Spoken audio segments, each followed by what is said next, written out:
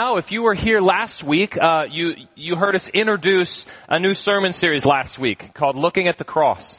And we're going to spend the next few weeks really just doing that, looking at Jesus' cross and trying to do so from a few different angles to emphasize particular pieces. There's so much depth, so much richness of what Jesus has done on the cross that we have to look at it from a bunch of different angles. So angle number 2, as you might have been able to tell from the cover of your bulletin, is sacrifice. And if you'll open your Bibles, if you've got them, we're gonna kind of use Matthew 26 as our launching spot. We're not gonna really stay there for very long, but we'll center most of our discussion over the next few weeks around Matthew 26 and 27. But again, we're gonna kind of be all over the Bible. So let me read this very familiar passage of Scripture. It's one that we actually read last week as well. Matthew 26, starting in verse 26. Now as they were eating, Jesus took bread, and after blessing it, broke it and gave it to the disciples and said, "Take, eat, this is my body." And he took a cup, and when he had given thanks, he gave it to them, saying, "Drink of it, all of you. For this is my blood of the covenant, which is poured out for many for the forgiveness of sins. I tell you, I will not drink again of this fruit of the vine until the day when I drink of it new with you in my Father's kingdom." This is the word of the Lord. Let's pray. Our Father, we pray that you would open our ears, open our eyes, soften our hearts, that we would hear what you have to say to us this morning. Lord, we come as those who need to come under your word. We need to come and sit under your teaching. And Lord, we need to come and sit under the love that you have displayed for us on the cross. Will you help us to see that more fully today, that we might leave here encouraged, convicted, but assured of the amazing love that you have for us. We pray all of this in Jesus' name. Amen. I heard a story on the radio not too long ago about a woman who was the daughter of a murderer. And she was having an interview with the son of the man who was murdered. And it was a really fascinating interview to listen, particularly though to listen to the amazing amount of guilt that this woman still carried. She told about how she had actually met with a grief counselor when she was 20 and asked if she could possibly be sterilized so that she would keep from having so much evil being brought into the world through her family line. This woman was asking a question that many of us ask, right? Which is, can I be forgiven? Is it possible for me to be forgiven? For some of you, that's the central question maybe that's in your life, which is the things that I have done in my life, in my past, maybe in my present, am I able to be forgiven for them? For the person that I've wounded most in my life, can that person forgive me? And more so, can God actually forgive me for those things? Many of us are asking that question, can I be forgiven? Some of us are also, though, asking the opposite question, which is, can I actually forgive someone else? You may have read some of these amazing stories a few years ago after the Charleston church shooting of family members of those who had been killed coming to court and being able to look actually face to face with the shooter and say things like, "You took from me something that I'll never be able to get back, and I'll never have my sister again, but I forgive you. And I pray that the Lord would be merciful to you." Honestly, y'all, I don't know if I could say that. That's a hefty thing to say. And some of you, I think, probably struggle with that big question too. Can I really forgive? Can I let go of resentment? Can I forgive the person who has wounded me the most in my life? Can I forgive the spouse who lied to me? Can I forgive the mother who spoke hateful words to me? Can I forgive the friend who betrayed me? Can I actually begin to forgive them? Now, those are big kind of examples, right? But we deal with them in small ways too in our lives all of the time. Some of you have a spouse who holds grudges, who likes to just kind of nip little bit by little bit with passive aggressive words. That when you do something that's wounding, they just start to take back and take back and take back, and there's this long process of grudge holding. Well, it's the same question they're wrestling with, right? Can I forgive? Can I be forgiven? Some of you have a spouse like that. Some of your spouses have a spouse like that too, just by the way. And so we're wrestling with those things all the time. Can I forgive? Can I be forgiven? And that last example, I think, actually gets at the heart of what forgiveness really is. That forgiveness, and particularly not forgiving others, is actually us taking what we think we need to have as a reciprocal to balance out the scales. Right? So that if you wound me, I have to kind of go and take back some wounding for you, a pound of flesh for a pound of flesh, so that everything is kind of balanced. Forgiveness is actually just the opposite. What forgiveness is actually you eating the cost, eating the pain, eating the wounds. Now, the Bible says this really clearly. In Hebrews, it says that there is no forgiveness without the shedding of blood. But this is also just evident in the way that we live our lives normally. Right? If somebody actually runs their car into my fence, if Tom, not that he's ever done this or ever would do that, but ran his car into my fence and wrecked my fence, well, I could say, Tom, I forgive you, it's okay, don't worry about it, all is forgiven. But I've still got a fence that's broken. I've still got a pretty fat bill for how I need to fix things, right? So at the end of the day, I'm just going to eat the cost. If you look back at the financial crisis a few years ago, this is also what happened. Banks, big banks, were going crazy lending money to people they shouldn't have. They were really preying off of people's desires to own homes. And at the end of the day, these Bank of America, I think, owed people $17 billion. And what our government says is, well, we can't let them fail, so we will eat the cost. And by government, I mean the taxpayers, you and I. We ate the cost, right, of that failure. Somebody had to take it, and it just so happened that the tax base took it. That is at the heart of forgiveness, is that someone actually has to eat the sin. Someone has to take the cost. Now, you could say that a different way by just saying, at the heart of forgiveness is sacrifice. The heart of forgiveness in any way, and the heart of forgiveness as it runs through the Bible, is sacrifice. What we're going to do today is we are going to do a super kind of turbo overview of sacrifice in the Bible. So if you've got a Bible, open it up. We're going to look at three kind of threads that run through the Bible that really are all centered around this theme of sacrifice. We're going to go really fast. There's more than three, by the way, but we only have time to look at three today. So open your Bible and buckle up, because we're running pretty quickly here. The first is that we're going to look back at Exodus. So if you've got a Bible, open up to Exodus. It's the second book of the Bible, chapter 12. This is where Moses talks about the Passover. This is the institution of the Passover. A little context, God's people are enslaved in Egypt, and He has brought all of these crazy plagues on Egypt, and the last and the final plague is the death of the firstborn. And what God tells Israel, His people, to do is this, starting in verse 1 of Exodus 12. The Lord said to Moses and Aaron in the land of Egypt, "This month shall be for you the beginning of months. It shall be the first month of the year for you. Tell all the congregation of Israel that on the 10th day of this month every man shall take a lamb according to their father's house, a lamb for a household. And if the household is too small for a lamb, then he and his nearest neighbor shall take according to the number of persons, according to what each can eat. You shall make your count for the lamb. And your lamb shall be without blemish, a male, a year old. You can take it from the sheep or from the goats. And you shall keep it until the 14th day of this month, when the whole assembly of the congregation of Israel shall kill their lambs at twilight. And then they shall take some of the blood and put it on the two doorposts of the lintels of the houses in which they eat it. They shall eat the flesh that night, roasted on the fire with unleavened bread and bitter herbs. They shall eat it.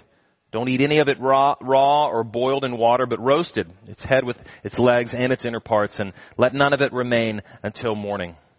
Anything that remains until morning you shall burn. In this manner you shall eat it, with your belt fastened and sandals on your feet and staff in your hand. And you shall eat it in haste, for it is the Lord's Passover. For I will pass through the land of Egypt that night. And I will strike all the firstborn in the land of Egypt, both man and beast. And on all the gods of Egypt I will execute judgments. I am the Lord. But the blood shall be a sign for you on the house where you are. And when I see the blood, I will pass over you. And no plague will befall you or destroy you when I strike the land of Egypt." What God had told his people was that they were to take this lamb, they were to put the blood of this lamb after it had been sacrificed on their door, and that when God actually came through the land of Egypt to strike down all of the firstborn, he would see the blood on their door and he would pass over their house. The lamb's blood actually was sacrificed for them. Now here's a really important thing to remember in this. God's people, Israel that time, and God's people now, the church, are by no means innocent.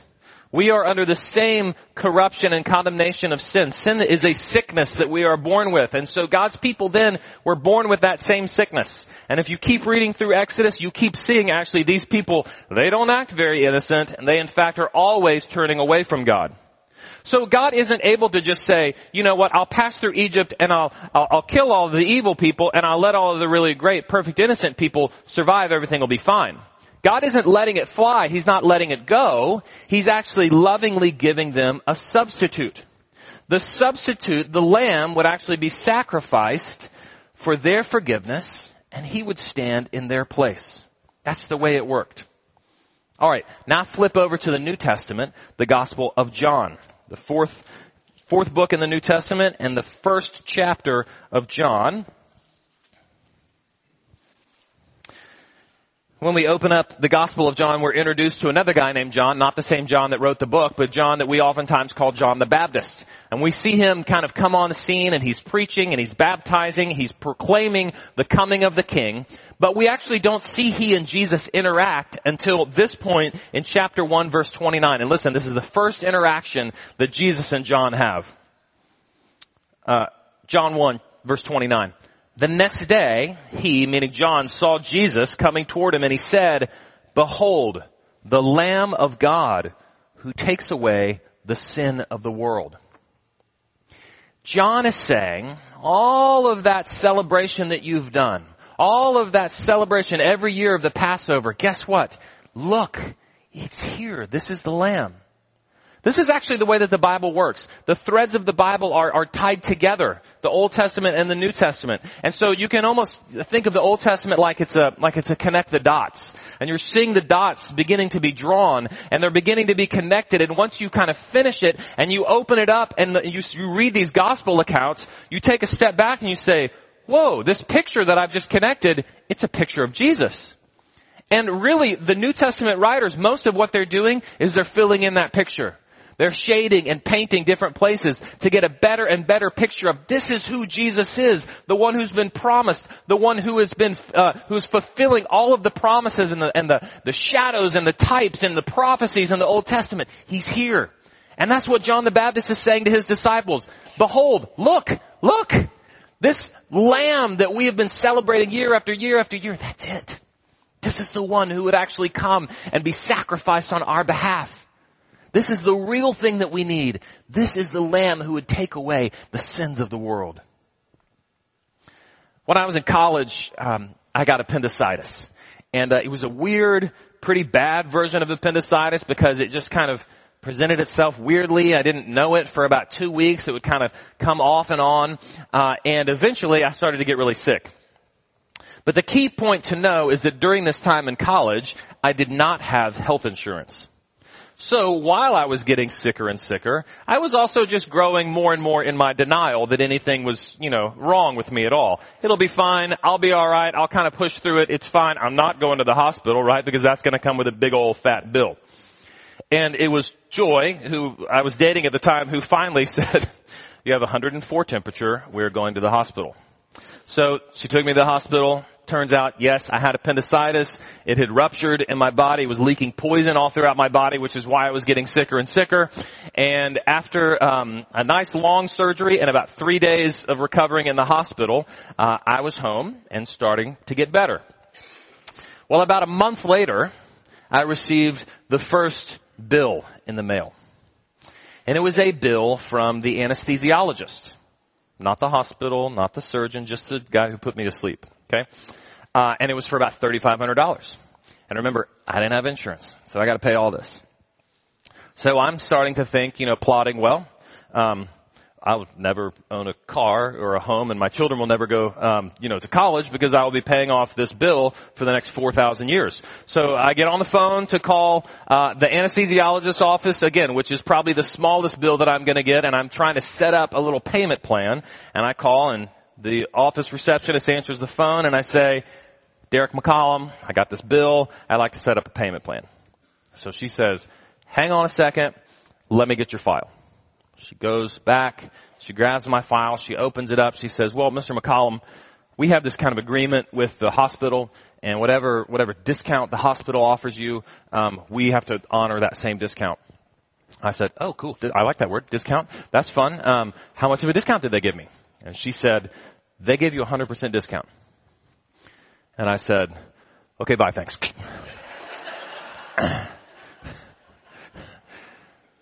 It really was amazing. I was really sick. And they healed me. And then they did it for free.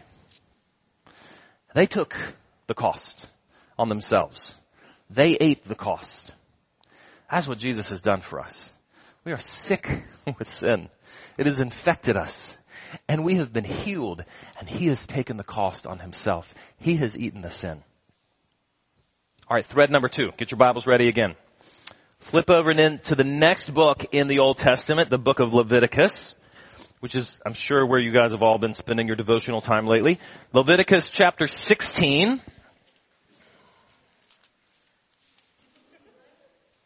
This is the explanation of the Day of Atonement, which, if you know of the Jewish holiday of Yom Kippur, it comes out of Leviticus, did I say Genesis? Leviticus 16 is what I meant. It comes out of Leviticus 16.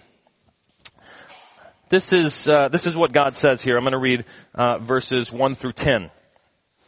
Then the Lord spoke to Moses after the death of the 2 sons of Aaron, when they drew near before the Lord and died. And the Lord said to Moses, tell Aaron your brother not to come at any time into the holy place, inside the veil, before the mercy seat that's on the ark, so that he may not die. For I will appear in the cloud over the mercy seat. But it's in this way that Aaron shall come into the holy place, with a bull from the herd for a sin offering, a ram for a burnt offering. He shall put on the holy linen coat, and shall have the linen undergarment on his body, and he shall tie the linen sash around his waist, and wear the linen turban. These are the holy garments. He shall bathe his body in water and then put them on, and take from the congregation of the people of Israel 2 male goats for a sin offering, and 1 ram for a burnt offering. And Aaron shall offer the bull as a sin offering for himself, and he shall make atonement for himself and for his house. And then he shall take the 2 goats and set them before the Lord at the entrance of the tent of meeting. And Aaron shall cast lots over the 2 goats, 1 lot for the Lord, and the other lot for Azazel, which is the name of a place in the wilderness where this goat is going to be sent. And Aaron shall present the goat on which the lot fell for the Lord and use it as a sin offering. But the goat on which the lot fell for Azazel shall be presented alive before the Lord to make atonement over it, that it may be sent away into the wilderness to Azazel. Now that can be kind of confusing, but really the heart of it is that sin had to be atoned for. There had to be sacrifice. So the Bible says that not only are we born with a sickness called sin, but actually that it's something that we walk in all of the time. That it's something that has infected our hearts that even as Christians we still deal with. Now, if you've never heard that word sin, or maybe you've heard it plenty of times, but have just never heard it really defined, there's a few different definitions, but this is one that I like, that is helpful for us, I think, this morning. Is that sin is our finding our significance, or our worth, or our value in something other than God. Finding our full significance, or worth, or value in something other than God. For instance, when I feel like my feelings are hurt by my wife or my children, and I go and I get a half gallon of Bluebell ice cream and I sit on the couch and I eat it to make myself feel better, that is me actually finding my soothing, my significance, my help in a big bucket of ice cream rather than in the Lord. And here's what's crazy about sin, right, is that we can actually do good things and use good things in sinful ways, like ice cream. We can use that in sinful ways. And so what we read in the Bible is that our hearts are bent and broken. We're always prone to do that, to be using God's good things to get something from Him rather than actually to be closer to Him. And what Leviticus 16 lays out is that there needs to be forgiveness for that. And God's people were told, come and bring yourselves before me and offer a sacrifice, that there might be blood shed so that the heart of forgiveness might be there through sacrifice. Now, okay, in your Bibles, flip over to the New Testament again. We're in the book of Hebrews now this time, which is close to the end. If you don't want to jump around, that's fine. You can just listen. In fact, we already read these verses earlier in our worship service. Listen to Hebrews 9, and I'm going to read verse 6 and then skip down a little bit. Here's verse 6. These preparations thus have been made. He's talking about the Day of Atonement. The priests go regularly into the first section, performing their ritual duties, but into the second, only the high priest goes. And he only goes once a year, and not without taking blood, which he offers for himself and for the unintentional sins of the people. And then go down to verse 11. But when Christ appeared as a high priest of the good things that have come, then through the greater and more perfect tent, not made with hands, that is not of this creation, Jesus entered once for all into the holy places, not by means of the blood of goats and calves, but by means of his blood, thus securing an eternal redemption. For if the blood of goats and bulls and the sprinkling of defiled persons with the ashes of a heifer, if they sanctify for the purification of the flesh, how much more will the blood of Christ, who through the eternal Spirit offered himself without blemish to God, how much more will that purify our conscience from dead works to serve the living God? See, what the writer of Hebrews is doing is the same thing actually that John was doing. He says, look back, see all of those dots that we were connecting back in Leviticus? Guess what? It's Jesus, the high priest that would go and offer sacrifices to God. This is the one who's actually done it once and for all. And how crazy is this? Is that the high priest was also the sacrifice too. That's what he's saying, is that Jesus, as the high priest who goes and offers these sacrifices, the offering that he makes is of himself, so that we might be forgiven, so that his blood might actually cover our sin, so that he might sacrifice himself for us. Okay, third stream. You ready to jump around again? We've already said that we need to be cleansed from the sickness of sin that we have in ourselves. And now we've said also that we need to be cleansed from the regular, even everyday sins, the way that we oftentimes find our significance outside of God. But here's one really important thing, is that cleansing can only come through the right person. So flip over to Isaiah. Isaiah is kind of right in the middle. Again, if you don't want to find it, that's fine. You can just listen. This is Isaiah chapter 53. Isaiah is a prophet in the Old Testament. He's got two messages basically to Israel. He tells them, one, you're straying away and you've left the Lord, and there are going to be consequences for that. But he gives also the second message that runs throughout the whole thing that says, but God is merciful and there is hope, and God is actually going to do something. And throughout the second half of Isaiah, this figure begins to pop up. This figure that he calls the servant of the Lord. And we see that this figure, the servant of the Lord, is actually a type of who the Messiah will be. It describes who the rescuer of God's people, the Messiah, is going to be. So listen now to Isaiah chapter 53. Who has believed what he has heard from us? And to whom has the arm of the Lord been revealed? For he grew up before him like a young plant and a root out of dry ground. He had no form or majesty that we should look at him, no beauty that we should desire him. He was despised and rejected by men, a man of sorrows and acquainted with grief. And as one from whom men hide their faces, he was despised and we esteemed him not. But surely he has borne our griefs and he has carried our sorrows. Yet we esteemed him stricken and smitten by God and afflicted. But he was pierced for our transgressions. He was crushed for our iniquities. Upon him was the chastisement that brought us peace. And with his wounds we are healed. All we like sheep have gone astray. We have turned every one of us to his own way. But the Lord has laid on him the iniquity of us all. What Isaiah says is that there is a Messiah coming. There is a rescuer coming. There is a king coming. But that king is going to look really different than we're oftentimes accustomed to kings looking like. That king is going to look like a suffering servant. One who would come to lay his life down for his people. To be the perfect sacrifice that we might be healed, that we might be forgiven. Okay, flip over now to 1 Peter. It's actually after a couple of books after Hebrews. 1 Peter chapter 2. Again, if you don't want to flip over, you can just listen. That's fine. Listen to what Peter says here in verse 21. For to this you have been called, because Christ also suffered for you, leaving you an example so that you might follow in his steps. He committed no sin, neither was there deceit found in his mouth. When he was reviled, he did not revile in return. When he suffered, he did not threaten, but he continued entrusting himself to one who judges justly. And listen to this. He himself bore our sins in his body on the tree, that we might die to sin and live to righteousness. By his wounds you have been healed. For you were straying like sheep, but you have now returned to the shepherd and the overseer of your souls. Does that sound familiar?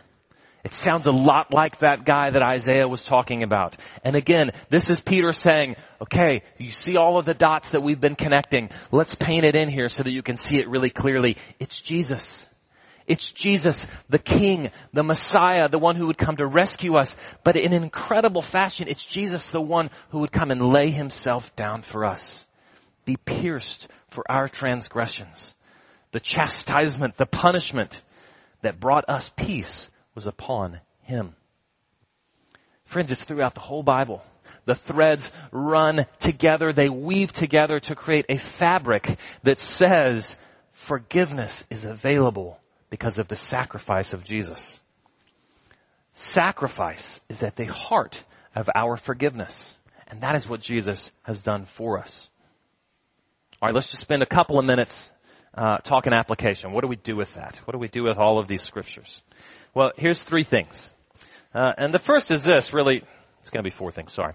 Here's one thing, that if this is all new to you, if you would say, I'm not really a Christian, I don't know what I think about Jesus, I'm here kind of checking it out, but I don't know what I think. First of all, I'm so glad that you're here. You are welcome here. And I would love for you to explore this more. Look more deeply at the sacrifice of Christ. Look more deeply at what he has done for you. Look more deeply at your need for forgiveness and begin to chew on those things. And if you want help talking about it, I would love to talk to you. And for those of us who are Christians, here's a few things for us to remember and be encouraged by. The first is this, is that when you open up the Bible and you open up the gospel accounts, when you read about Jesus, we need to have the shadow of the cross being just kind of in the background all of the time. When you open up and you read of Jesus' birth, the shadow of the cross should be there in the background. When you read of Jesus' healing ministry, when he heals somebody, when he heals a blind man, or he raises a crippled man, or he raises a dead man to life, it's the shadow of the cross that's kind of reverberating there, where he is saying sin and brokenness and death needs to be dealt with, and I'm going to do that. When you hear Jesus' teaching, listen to the reverberations of the cross in his teaching. I would even encourage you during the next few weeks, during Lent, as we prepare for Easter, choose one of the Gospels and just start reading it. And have the cross there in the background as you're reading all of Jesus' life and ministry. So that's the first thing. Here's the second, is that the cross has to be actually the power, the motivation for us as we live the Christian life. If we are going to actually live as Christians, we have to be motivated by the cross. Our lives have to be centered on the cross. If you've ever put bad gas in your lawnmower or in your car, you know it doesn't work right? If it's gone bad. The gas for the Christian life is the cross. It is the sacrifice of Jesus and what he has done for us. Christians are not those who just simply say, okay, great, I realize I need Jesus once, and I've repented, and I've clinged to him by faith, now we're done, right? And I kind of just get to live my life and be fueled by something totally different. That's not the way the Christian life works. Actually, repentance and faith is a daily, an hourly, a minute-by-minute process whereby we are always falling on our knees before Jesus. We are always saying, Lord, I can't do this on my own. I have realized that I need you more today than I knew yesterday. And I need and I embrace and I celebrate the forgiveness of the cross more and more and more. That's got to be the power for the Christian life. Because if our fuel is anything else, if our fuel is duty, if our fuel is making God feel good about us and accepting us, if our fuel is, just checking the box of doing what is culturally appropriate, then it's just not going to work. That is bad fuel. It is not going to fuel us. It has to be, our lives have to be empowered by the cross. And then here's the third one, is that as Christians, our lives also should take the shape of the cross. If we are those who are empowered by the sacrifice of Jesus, then we are also those whose lives should begin to look like sacrifice. We begin to lay our lives down for each other. We begin to give the money that we'd rather spend. We begin to share the time that we'd rather have on our own. We begin to actually lay down our lives and our wishes and the things that we really hold dear for others so that they may have life. We were at a wedding last night, and the minister said something really pretty amazing too. He looked at these two beautiful, this young man and young woman, and they looked so wonderful, and tons of people were there ready to celebrate, and it was such a happy time. And he looked at them and he said, we're here because you have basically come to die. That's what you've come here to do. And he was right. That's what marriage is. It is us laying down our lives for one another. It is a spouse laying himself down for another, and the other spouse doing so in return, to say, my life is not my own, but it is now yours. Friends, that is what we have been called to as those who are empowered by the cross, those who are forgiven by the blood of Jesus, those who are loved with an immeasurable love that he has displayed to us in his crucifixion. We are those who now are empowered to go and to lay our lives down for others. Let's pray that the Lord enable us to do that now. Lord, we thank you. We thank you for this wonderful news that there is forgiveness for sin. Lord, we need it. I need it. I need it more. I realize I need it more now than I realized yesterday, and I pray that you would continue to make that real to me and to us. Thank you, Lord, that we get to see this throughout the Bible. That we get to see this just amazing story of you actually dealing with the brokenness of the world, with the brokenness in our hearts, and of you sending your Son that he might lay himself down for us, not only to forgive us, but to renew all things. Lord, let us be empowered by that so that we might serve one another and serve the world around us. We pray in Jesus' name. Amen.